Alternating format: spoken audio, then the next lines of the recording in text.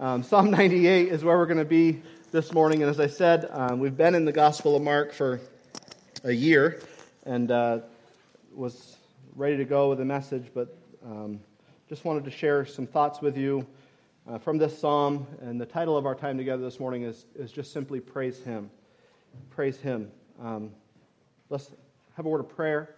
As I pray, I would ask that you pray that God would speak to our hearts this morning, and that He would be real to us, and that we would really praise Him, not just today as we're gathered in church, but that we would strive to do this each and every day of our lives as He gives us opportunities to do so. So let's pray together. God, we ask this morning that as we have gathered in this place, that your presence would be felt in our lives, God, not in a mysterious or creepy way, but simply in a way that causes us to reflect on this truth that we are your children, that we are your sons and daughters, God, that we are redeemed, that we have been rescued, that we have been saved from what we deserved, a life in an eternity of separation from you. But God, through your Son, you've given us the gift of eternal life with you. May we never think we have to move past that truth. God, you are gracious and kind, and we see that evidenced in our lives so often, and yet I think if we're honest, oftentimes we also look past those things, almost simply expecting them to be without really acknowledging who is behind those things. And God, I pray today that we would reflect on the simple truth that you're worthy of praise. God, I thank you for our church family. I thank you for the church plant that happened over 40 years ago in a town of St. Albans, God. Probably some looked at that church plant and said, they'll never accomplish anything. As they moved to their first building and then bought land and built this building, God, there were probably still some that said, who is that crazy group of people? And God, over the years, as we have seen hundreds of thousands of dollars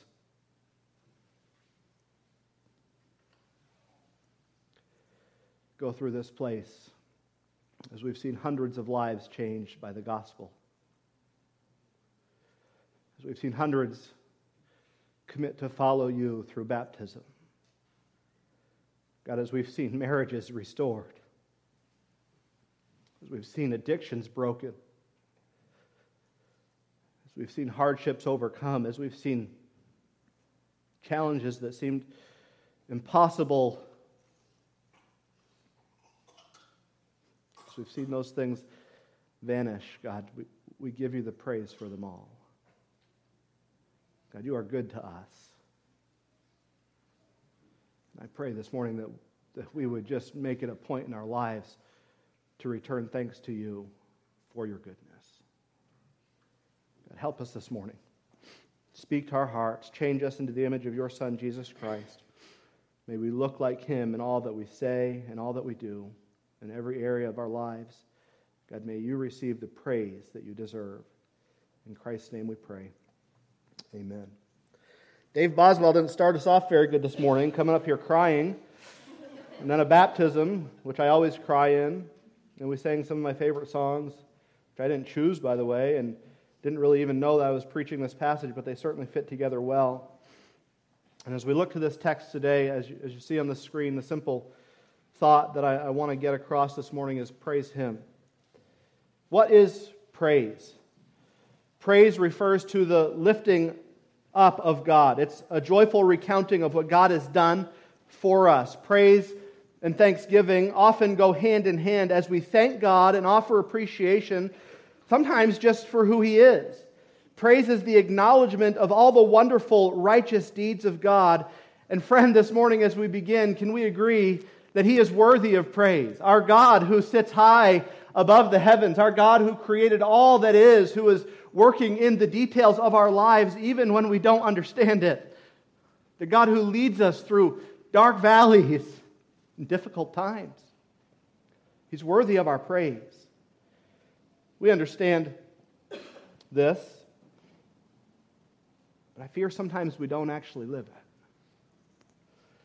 Praise flows from satisfaction. but it's not strictly tied to our circumstances. To illustrate this, we understand what this is like when we eat a good meal. I love a good steak. Anybody else with me? You love a good steak. After you put that fork and knife down and you're considering how much weight you probably just gained, you scoot back from the table and you say, what? Man, that was good. Maybe you say compliments to the chef. We don't talk like that anymore, but it sounds really good. I don't think I've ever been in a restaurant where there's a real chef there, so I don't know if I could really say that. But we praise the one who provided this thing for us. And we understand this in life. We do this often. But the interesting thing about the Christian life is that our praise isn't necessarily tied to our circumstances. So we could eat the worst meal that we've ever experienced, and we could push back from the table at that point, and what should we still say? Praise God for the provision that He gave me to have another meal, even though I didn't like it. And so while the world says praise or glorification or excitement is centered around the goodness of your circumstances, Christianity and the Bible would say that praise is not centered on your circumstances, but it's centered on your God. That in all things and in all times, and all ways, whatever we face in our lives, we have the ability to give praise. And we've been commanded to do so. And so I would ask us this morning to consider in our own lives, are we truly praising God? Back to this idea that praise flows from satisfaction, but it's not strictly tied to our circumstance. John Piper is known for saying this: God is most glorified in us when we are most satisfied in Him. That's a beautiful statement. It's a simple statement that we can wrap our minds around. And when we are truly satisfied in God, not satisfied in what God is doing in the moment, not satisfied in what God is providing for us, we're just simply satisfied in this reality that there is a God who reigns supremely over all things, then whatever comes our way, God will be glorified through us because we're resting in Him and because we're seeking to give Him praise. True satisfaction comes from understanding who God is and what He has done, but it's not just in realizing what He's done. It's truly meditating on the simple reality that there is a God who is in control of all things. And so our satisfaction doesn't have to be in what we're going through, but we can have satisfaction along the way because we understand there is one who is going through that thing with us. And I think we've seen that lived out in our church many times over the last many years. Psalm 98 is a powerful psalm that calls believers to express praise in their attitude, in their actions, in their words, and in reality, the totality of their lives. Psalm 98 was to be sung as the people of God meditated over the victory of God in their lives.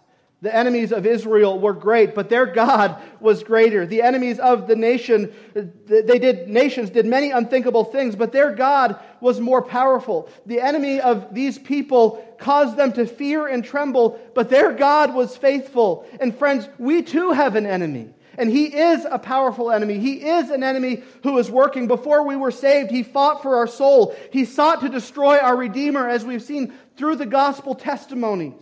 And he's still fighting today. But just as he was greater than Israel's enemies, friend, he is still greater than our enemies today as well. Before the service, I sat in the office and somebody came in and they wanted to talk for a few minutes. And they said, I've been struggling with depression, but it seemed almost bigger than depression. And do we understand today that the enemy can weigh us down, but he can't stop us? They said, I was ready to quit. I was ready to walk away. And then I remembered that I'm a child of God. And then I remembered that if God can save me, then He can bring me through this trial as well. And so what did they do? They got in their car, they turned on the Christian radio station, and they just simply began praising God. Why? Because praise takes us from this place where we're so focused on our circumstances that we then transition to focus on the one who is ultimately in control of our circumstances. It takes us from looking down to looking up. It takes us from meditating on our trials and struggles to meditating on the one who has power over our troubles and trials. And this is what Psalm 98 is a call to do. To stop thinking solely upon what is going on around you and to think continually on the one who is in control of all things. Now, who here would admit with me this week that you struggled with that very thought? Life is hard. I got texts from some of you this week that said, hey, life is hard. You may not have said those words, but that was the sentiment behind what you were saying. And you know why you said that? Because life is hard. But God is good. And even in the trial, even in the difficulty, even in the things that seem impossible to get through, as believers, as children of God, as heirs with Jesus Christ of things eternal, that at all times and in all things we have a reason to praise. That's what I want to pull from this psalm this morning. The big idea is simply this: when we willingly receive the blessings of God but do not give Him praise for them, we are no different than an unbeliever. You say, that sounds harsh. You understand one of the things that God brought against the unbelievers in Romans 1 was the simple truth that they were not thankful. They weren't thankful. Certainly they were living lifestyles of debauchery. They were living in sin. They were following the lusts of their own passions. They were chasing after things that they thought would bring them happiness and pleasure and joy. And the reality is they may have for a moment, but that joy would not last. And as God is speaking against them, as God says 3 times that He gave them over, that He gave them up to their own lusts and their own passions, one of the reasons that God does this is because they were not thankful in their hearts to God. And I want you to think just for a moment, have you been thankful this week? Have I been thankful this week? Have I taken the things that God has done in my life for granted, thinking that I deserve them, that I've earned them, that God's just always going to do them for me because, hey, I'm a pretty good guy? Have I really given thanks? Have I really praised God? As we go through this psalm this morning, I want to see 4 things. And that's good for you because 4 means shorter, 2 means longer, 3 is average. See 4 things today that hopefully will help us as we think through this idea of praising Him. First thing we see is in verses 1 through 3, and it's praise Him for His victory. Praise Him for His victory. Sing unto the Lord a new song, for He hath done marvelous things. His right hand and His holy arm hath gotten Him the victory. The Lord hath made known His salvation. His righteousness hath He openly showed in the sight of all the heathen. He hath remembered His mercy and truth towards the house of Israel. All the ends of the earth have seen the salvation of the Lord. Praise Him for His victory. As this psalm begins, it's a clear call to praise, but you'll quickly notice that the word praise is not mentioned until later on in this psalm. We often think of praise being associated with a testimony, and it often starts with something like this: I just want to praise God for, and then you fill in the blank. And there is certainly nothing wrong with that. But if that is the only time or the only way that we praise God for the things that He has done, then we've misunderstood the call to praise, haven't we? If the only time we lift up God's voice is when we have to say the word praise associated with it, then we've misunderstood what God's call is on our lives. And so this idea is not wrong. I want to praise God for X, Y, and Z, but praise is much more than that in our lives. The call of the worship leader in this psalm is to have the people sing a new song to the Lord. And as I read that last night, as I was preparing for this message, I'm thinking, what is this new song? You know, I'm preaching to some Baptists tomorrow morning, and they're not always fans of that which is new. It's okay, you can laugh at yourself because it's true. So what is he talking about? This new song wasn't necessarily new words put to a new rhythm. It wasn't necessarily a new concept that the worship leader brought up. But this new song is simply the idea that it's a new song for a new situation. It's a new song for a new provision. It's recognizing and noticing and understanding how God is working and what God is doing. And you begin to praise Him in a new way that you've never praised Him before. And so when the psalmist says in verse number 1, sing unto the Lord a new song, guess what? That new song is new every morning. Why? Because great is His faithfulness. Day in and day out, God does a new thing that He is not obligated to do, but He does it because He loves us, and He deserves that we sing to Him a new song on a new day because He is a good God. And so we praise Him for His victory. The psalmist goes on to say, for He has done marvelous things. The thing I shared with you about the church in 2000, friend, that is a marvelous thing that God has done. It's marvelous. To look at the finances of the church in the business meeting, and if you're a member, if you're not a member, I hope you'll stay. Why? Because it's a time of celebration over the marvelous things that God has done. To see the number of people who have been saved. I think in the church, this is not counting kids that got saved at home, but there was somewhere in the range of 14 plus that got saved just simply at church this year. There was 25 people that followed the Lord in baptism this past year. There was 55 people who joined our church family. Friend, I don't know how else to say it, but our God has done marvelous things.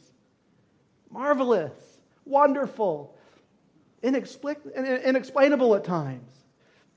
He's a good God. And each one of those things is proving that He is victorious.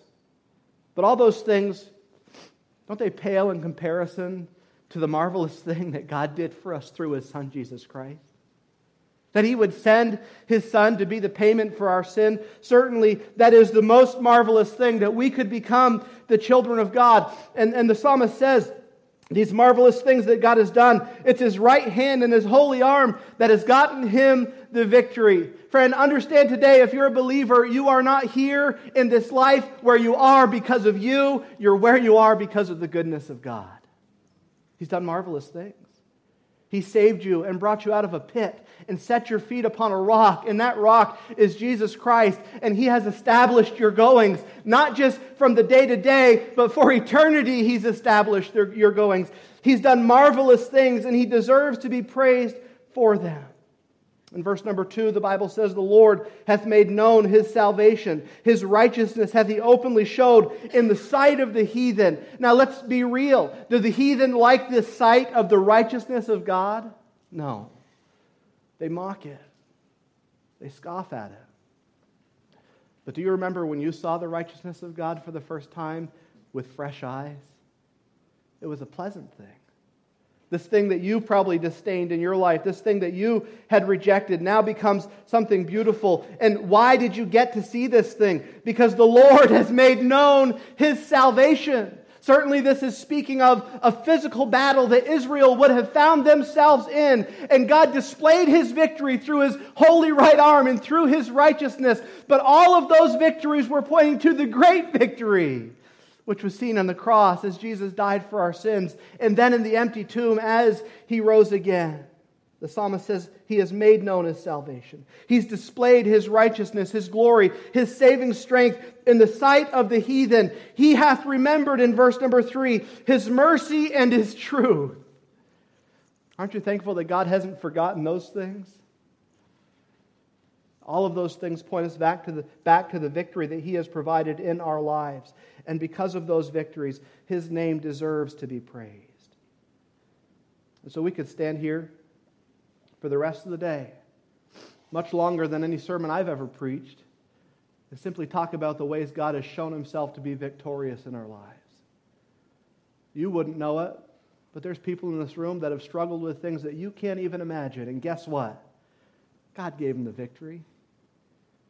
And you may be here today struggling with something that nobody knows about. Can I encourage you today to understand? God will give you the victory.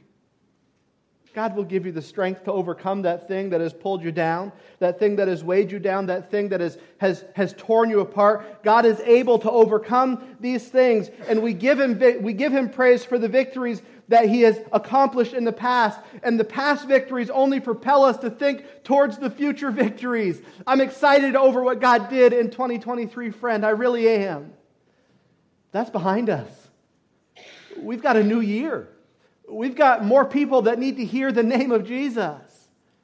We've got more people that need to understand that true salvation comes from Him and Him alone. As we think about the victories, certainly we understand that those around us don't always understand the victory. I believe this year we've been faithful to give God the glory for what He's done. But do you know that there are people in our state, and I don't say this in any other way than just to share with you the truth, that look at what God is doing at Northside and they mock it. They say, oh, God's not doing anything there. I can give you a reason for all those good things that have happened in that place. And you know who these people are? Other Christians. So what should we double down in? Give God the praise. Because when we take attacks like that personally, what do we want to do? Fight back. We want to show them. We want to make it known. But that's not our job. All we simply have to do is give God the victory. God will make His glory known. God will make His name known. God will make His victory seen. God will make His salvation understood. We simply have to be faithful. And so the psalmist in verses 1 through 3 is calling us to praise God for His victory. Certainly He has done marvelous things, and that points us to this truth that He will do marvelous things. The question we have to ask is, will we be consistent in giving God praise for those marvelous things? And so I would ask you today, do you praise God for the victory in your life? When's the last time you stopped and just said thank you? When's the last time that you had this thing that was weighing on your heart and your mind for so long, and then suddenly it dissipates and it goes away and you continue on in life as normal without ever even giving thought to the one who was working behind the scenes? Praise Him for His victory. Praise Him for the things that He has done. Make His name known in those things so that He receives the glory from them. Praise Him for His victory. Secondly, this morning, praise Him with His gifts. In verses 4 through 6, the psalmist continues and says, "Make a joyful noise unto the Lord, all the earth. Make a loud noise and rejoice and sing praise. Sing unto the Lord with the harp and with the harp and the voice of a psalm, the trumpets and the sound of a cornet. Make a joyful noise before the Lord." And who is He? He's the King. So we praise Him for His victory. Then we praise Him with His gifts. Has God been good to you?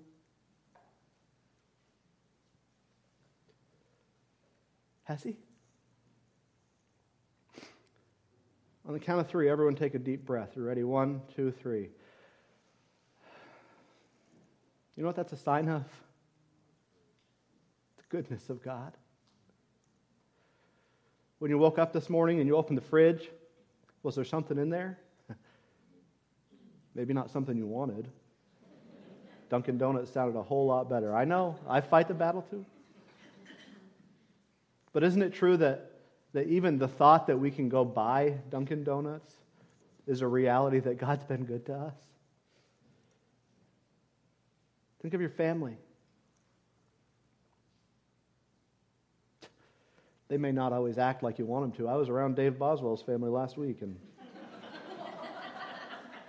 I made a joke. Everyone has to look. The Boswells have been back in church for less than an hour. Look at their row. It's about 6 inches that way. The Boswells are back, friends. The Boswells are back. Think of your friends. Look around the room right now. People that you could call in a moment's notice and say, "Hey, I've got this thing. I need you to pray." And you know what they would do? They would pray. Think of your things.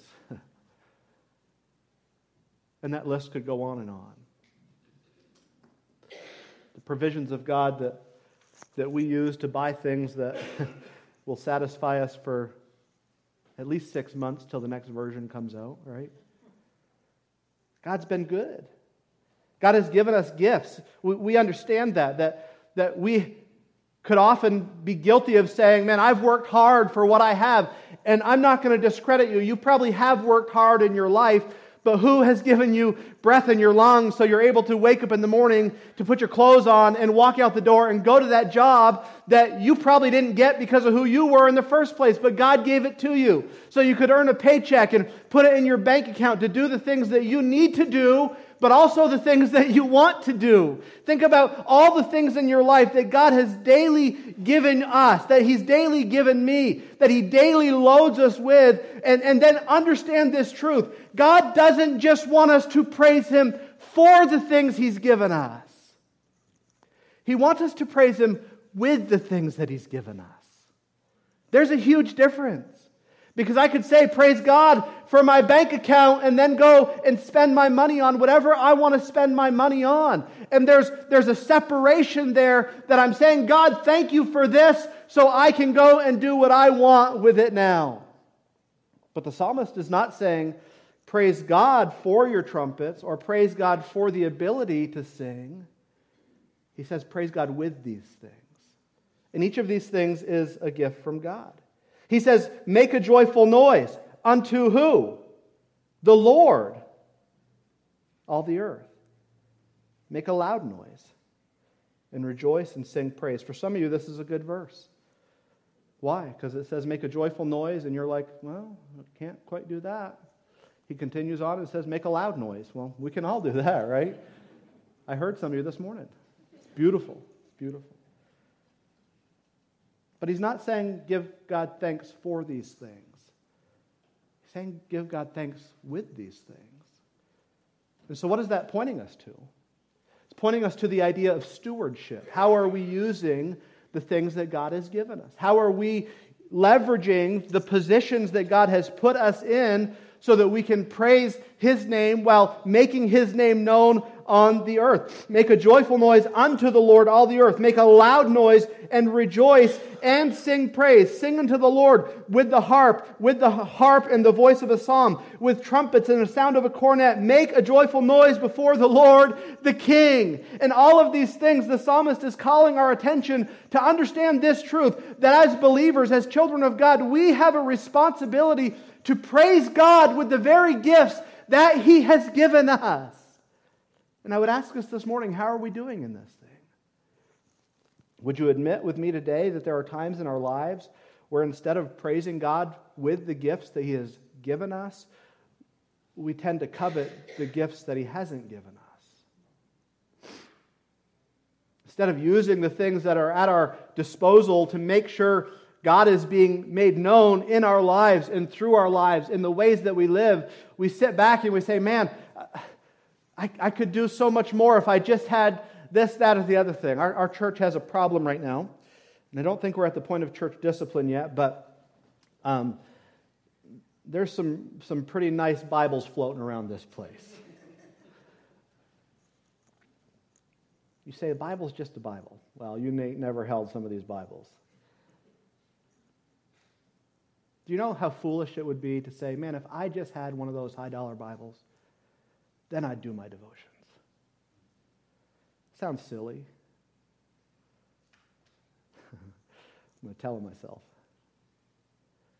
Do you know I've sat and looked at some of these Bibles and said, man, I could put that right by my recliner, and doing my devotions with one of those Bibles would be so much more enjoyable. That's foolish. Actually, friends, that's sinful. It is. Because what am I finding more enjoyment in? The Bible with a nice leather cover than I would be the one who's speaking to me through his pages. And so that's the difference. The psalmist is saying, don't just praise God for His gifts, but praise Him with His gifts. Use the things that God has given you to make His name known. Use the things that God has given you to serve this local body of believers, to find your place in this place, and to use your gifts and talents and abilities for His glory and for His name, for His sake, to make His name known through all generations. And I would ask us today, are we using the gifts that God has given us to give Him praise? We got some talented people in this church. We really do. I would ask you today, are you using those gifts for the glory of God? Wouldn't it be foolish of us to think that God gave us these gifts just for ourselves? He's given us the gifts. Why? For the purpose of glorifying His name, and also in the New Testament, He's given us these gifts to edify the local body. In 1 Peter 4:10, Peter says this, as every man hath received the gift, even so minister the same one to another as good stewards of the manifold grace of God. Peter's saying God has gifted you, and it's now your responsibility to use that gift for the purpose of serving others as you display this reality of the grace of God in the world. Paul would echo what Peter says in Romans. Actually, Peter would echo what Paul said, but we'll go to Paul second. In Romans chapter 12, verses 4 through 10, he says, for as we have many members in one body, and all members have not the same office, so we, being many, are one body in Christ. What's he saying? He says we're all different parts of the body. Simple concept to understand. Says it kind of confusingly. I'll correct Paul. I'll make it easier to understand. So we, being many, are one body in Christ, and every one members of one another. Having then gifts differing according to the grace that is given to us, whether prophecy, let us prophesy according to the proportion of faith, or ministry, let us wait on our ministering, or he that teacheth on teaching, or he that exhorteth on exhortation, or he that giveth, let him do it with simplicity, he that ruleth with diligence, he that showeth mercy with cheerfulness. Let love be without dissimulation. Abhor that which is evil, cleave to that which is good. Be kindly affectioned one to another with brotherly love, in honor, preferring one another. What is Paul saying there? He said, if you're in a local church, God has gifted each of you individually for the purpose of filling a role within that local church for the benefit of who? The body. And so he goes on and says, if everyone were an eye, we'd look like that person from Monsters, Inc., right? That big, giant eyeball that walks around. We'd be of no use. If everyone were a nose, we could all smell and we'd realize that everything stinks. If everyone was a foot, we'd hop along and make no progress in life. But we're not all one thing. We're all many things. And he says in verse number 9, he says, let love be without dissimulation. What does that mean? He says, don't pick and choose who you're going to serve with your gift. Let love be equal. So there's some in here that you may look around, that I may look around and say, man, they're easy to serve. And there's some that you may look around and say, man, they're hard to serve. I'm just going to step away and not be involved in their lives. Do you know what that's doing, friend? The exact opposite of what Paul says to do in this passage.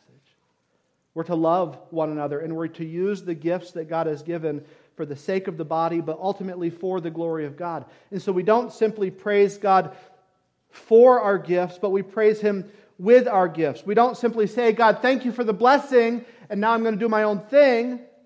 But we say, God, thank you for the blessing, and now show me how I can use this thing to praise your name. So I would ask you this morning, what gifts do you have that you're not using for the benefit of the body?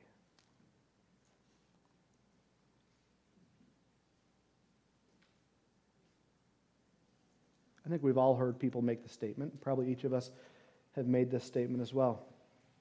I've done that serving thing in whatever role, and now it's my time just to take a seat. Has Jesus come back yet? It's not time to take a seat. It's not, friend. I get we go through seasons where we're worn out and we're tired. You may need to take a break, and by all means, I'm in favor of people taking a break. I truly am.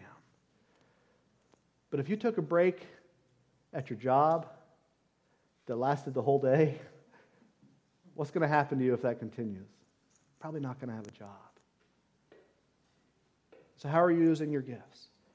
Are we using them selfishly for our own gain, for our own benefit? Are we thinking internally as far as our own lives, or are we thinking externally of how we can serve the body and how we can make the name of God known? He tells us to make a joyful noise, to use these things, to sing, to use the instruments, to make God's name known, to give Him praise for the victory that He has brought into our lives. And I can't think of a better way of giving God praise for saving us than serving Him with the life that He has also given us.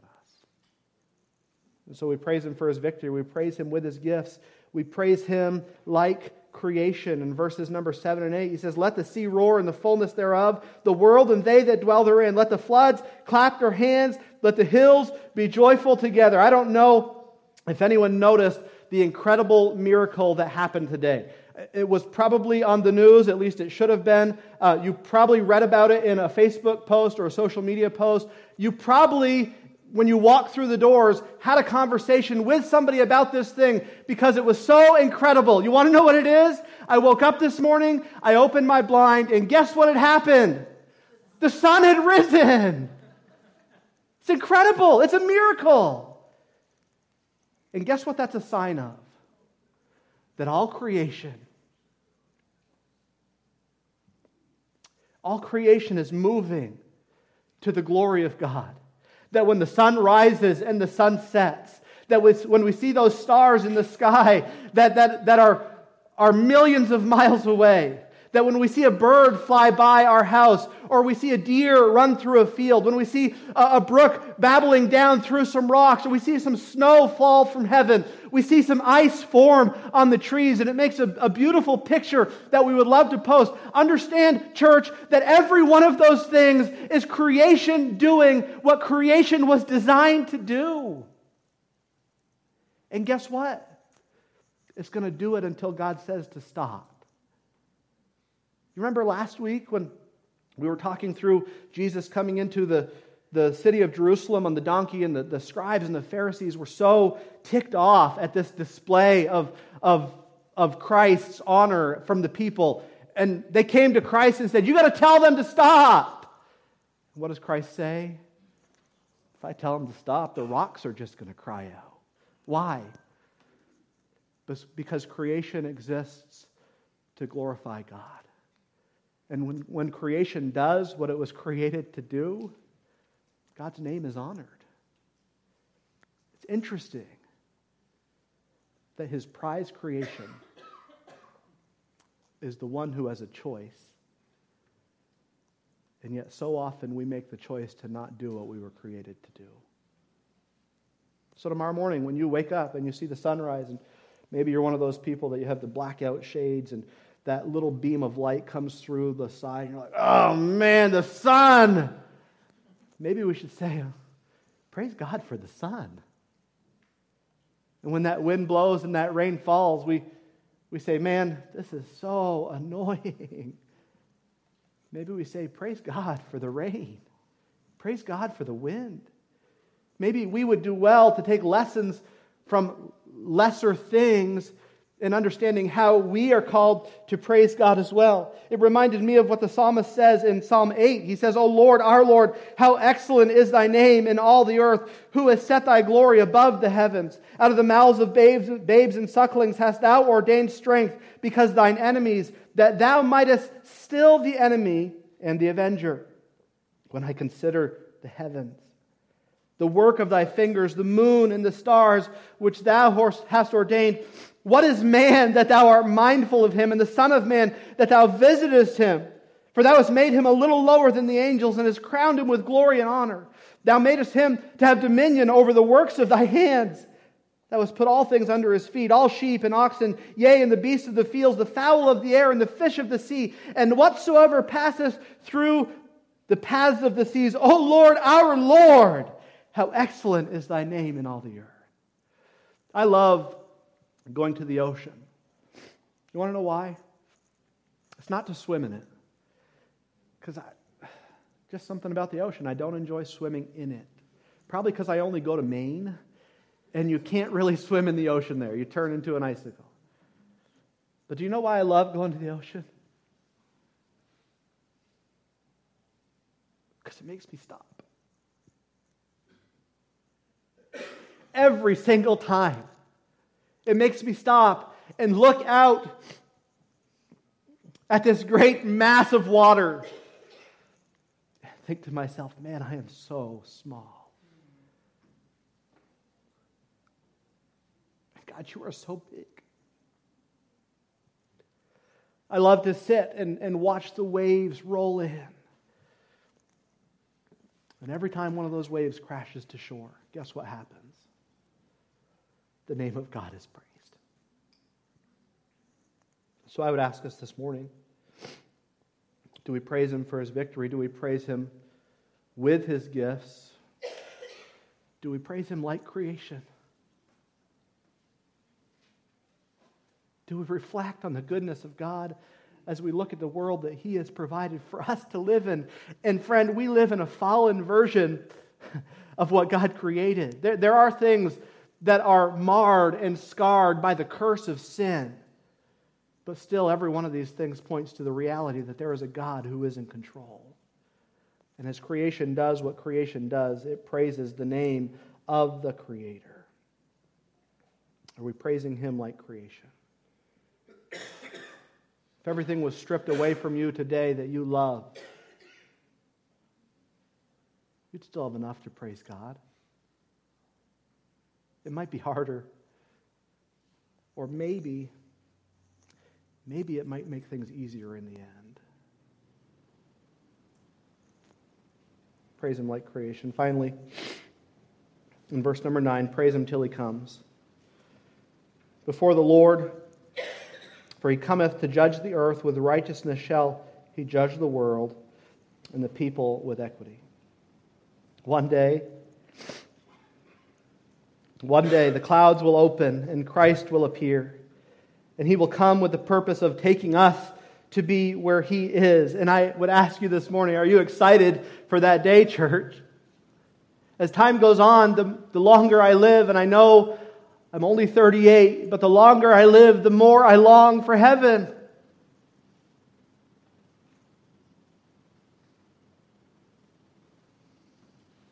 I do.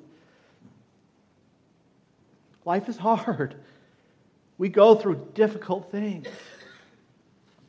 And there should be something within us that is longing for restoration, that is longing for the wrongs to be made right and the broken to be fixed and the torn apart to be mended. There should be something within us that longs to see the one who created us face to face. There should be something within us that is craving that time when we will worship Him in pureness, like we've never worshiped Him before.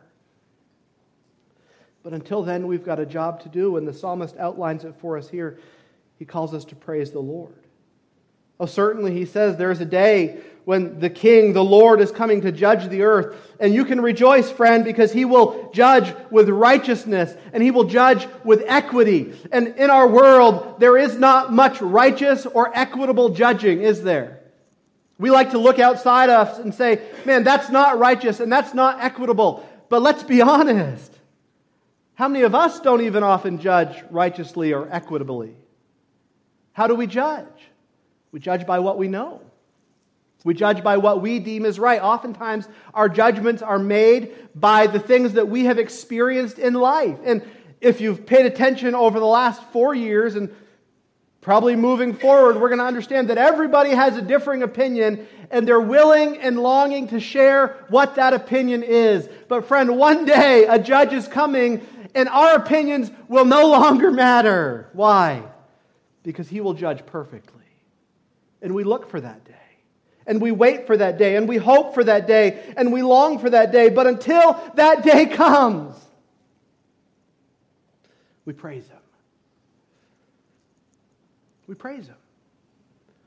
We praise Him for the 8 babies that were born this year into our church. We praise Him when the saints take their last breath, see their Savior face to face. We praise Him when people are getting saved. We praise Him when people in our church walk through difficulties. Why? Because at all times and in every season, His name is worthy to be praised. These people that the psalmist is writing to, certainly they understood the difficulty of trials. They understood the hardness of life at times. They understood being invaded by another nation and having your rights and your privileges being stripped away from you, your possessions being torn away from you, and in some cases, your family torn away from you. And what does the psalmist call to them in that day? To praise the Lord. Why? Because He's worthy to be praised. And though you don't understand what He's doing, He's worthy to be praised. Lift up His name high, friend. Though you can't comprehend what God is going to do through this mess, understand He is doing something. And so in it all, praise Him. Praise Him until He comes. And that's the testimony of so many that we see throughout the Scriptures, isn't it? That they face hardships and trials, and yet they passionately and purposefully praised the name of God. One passage that I love to read over and over and over again is in Hebrews chapter 11, verses 32 through 40. It says this, "And what shall I say more? For the time would fail me to tell of Gideon and of Barak and of Samson and of Jephthah and of David also and of Samuel and of the prophets who through faith subdued kingdoms and wrought righteousness, obtained promises, stopped the mouths of lions, quenched the violence of fire, escaped the edge of the sword, out of weakness were made strong, waxed valiant in flight, turned to flight the armies of the aliens. Women received their dead raised to life again, and others were tortured, not accepting deliverance, that they might obtain a better resurrection." You say, well, they had it pretty easy. Look at all the good things God did in their lives. Well, the passage continues. It says, "And others had trial of cruel mocking and scourging, yea, moreover of bonds and imprisonments. They were stoned, they were sawn asunder," which means sawn in half. "They were tempted, they were slain with the sword. They wandered about in sheepskins and in goatskins, being destitute, afflicted, and tormented." And then verse 38 says, "Of whom the world was not worthy. They wandered in deserts and in mountains and in the dens and the caves of the earth. And all these, having obtained a good report through faith, received not the promise. God having provided some better thing for us, that they without us should not be made perfect." In this hall of faith, this familiar passage that probably many of us know and love, we understand that the writer is outlining for us the lives of those men and women who lived before us, who faced things that, friend, we can't even comprehend. Yet they moved forward by faith. Some of them saw great victories as God overcame battles, as God overcame illnesses in their lives, as God raised their kids to life again. But some of them died by the sword. Some of them died as their bodies were literally torn apart. And what does he say? These people, the world was not worthy of them. Why? Because in all that they went through and everything that they faced, they walked by faith and they praised the Lord. And so what is the encouragement to us? Maybe you say it's a discouragement. Friend, I don't know what your life holds. But I do know this. That if and when you walk by faith, God will give you the ability to praise the Lord in all things. That's the testimony, again, that we've seen this year from so many who have walked through things that you know about, but also about so many who walk through things that you don't know about. That they continually and passionately and purposefully praise the Lord because they believed that there was something better waiting for them. And those who died in the Old Testament, those who died before Christ, they did not get to see the fullness of that promise. But guess what, friend? They see the fullness of the promise. And they were willing to go through anything to make sure their lives praise the Lord. So you're probably asking, how do we do this? These are great thoughts, Dan. Praise God for His victory. Praise God with His gifts. Praise God with like creation. Praise God until He comes. But how is this achievable? Well, in part, it begins by giving Him thanks in all things.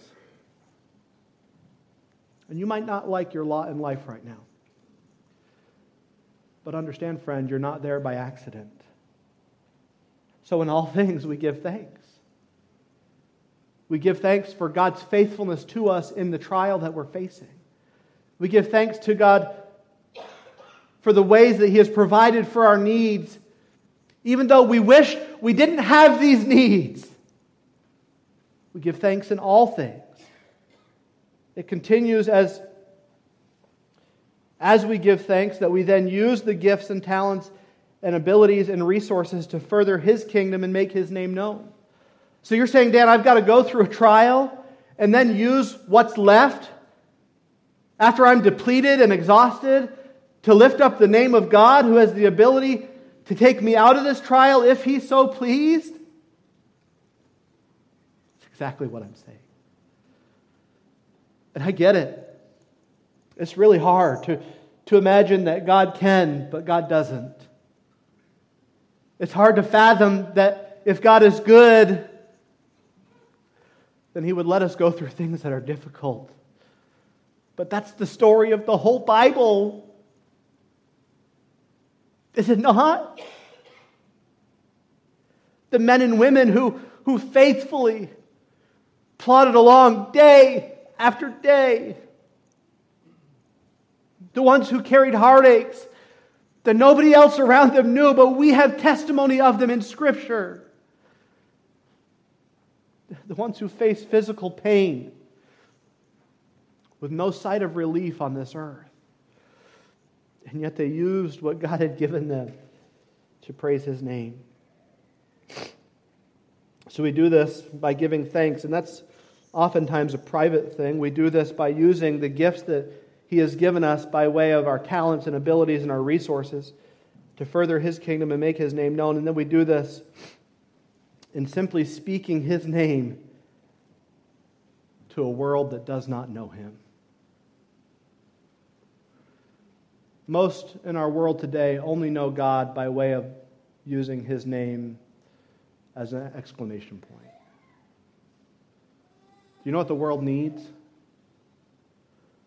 The world needs a group of people who are suffering immense trials and yet still point to the name of God by way of praise.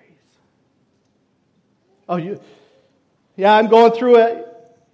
I've got this sickness, I've got this disease, I've got this relationship trouble, I've got these finances that I can't seem to figure out. I lost my job, but can I just tell you how good my God is?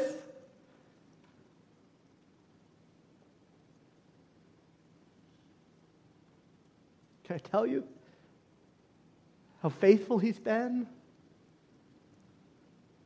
And that though I can't figure out heads or tails of what's going on in my life, I'm trusting there's a God who knows.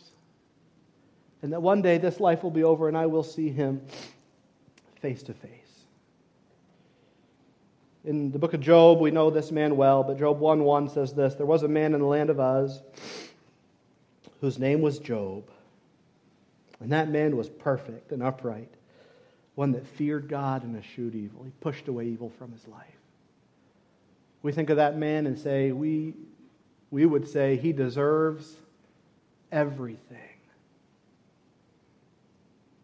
And as time went on, as the sons of God were meeting in heaven, somehow, in some way, Satan made his way to that meeting. And he said, hey God, you know that man Job? He only loves you because you've put a hedge of protection around him. He only loves you because you've provided for every one of his needs. You've made him wealthy beyond imagination. He only loves you, God. Look at how many kids he has. Look how many sons he has, God, to carry on His name. He only loves you because of these things. God and Satan have a conversation. Satan says, if you let me take away some of his stuff, he'll curse you. This happens a couple of different times, and to the point that Job had lost his kids, he had lost his wealth, he had lost his servants, he had lost his own health. Everything that we hold dear, everything that we often associate God's blessing with, right? If I have these things, therefore I am blessed. Job had these things. He was blessed. But as the story turns to Job, and we're not very far into the story at this point, in verse 21 of chapter 1, Job says this: "Naked came I out of my mother's womb, and naked shall I return thither. The Lord gave, and the Lord has taken away. Blessed be the name of the Lord."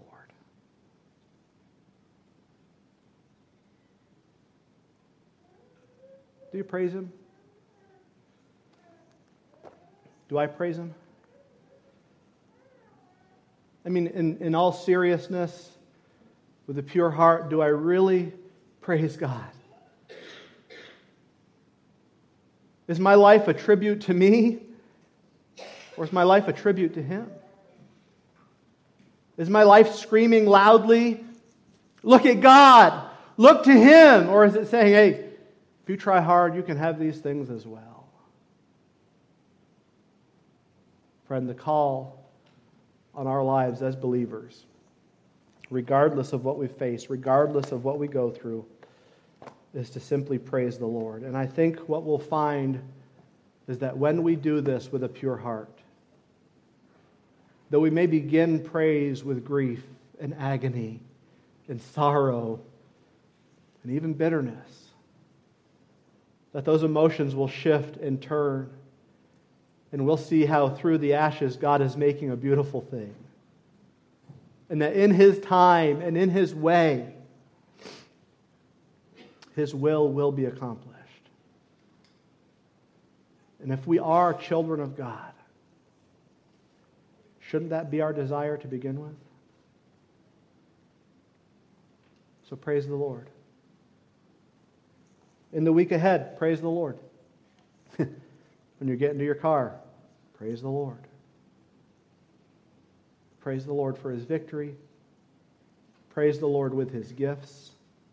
Praise the Lord like creation. Praise the Lord until He comes back. That's your objective, church. I pray that we would carry it out together as we wait for His return.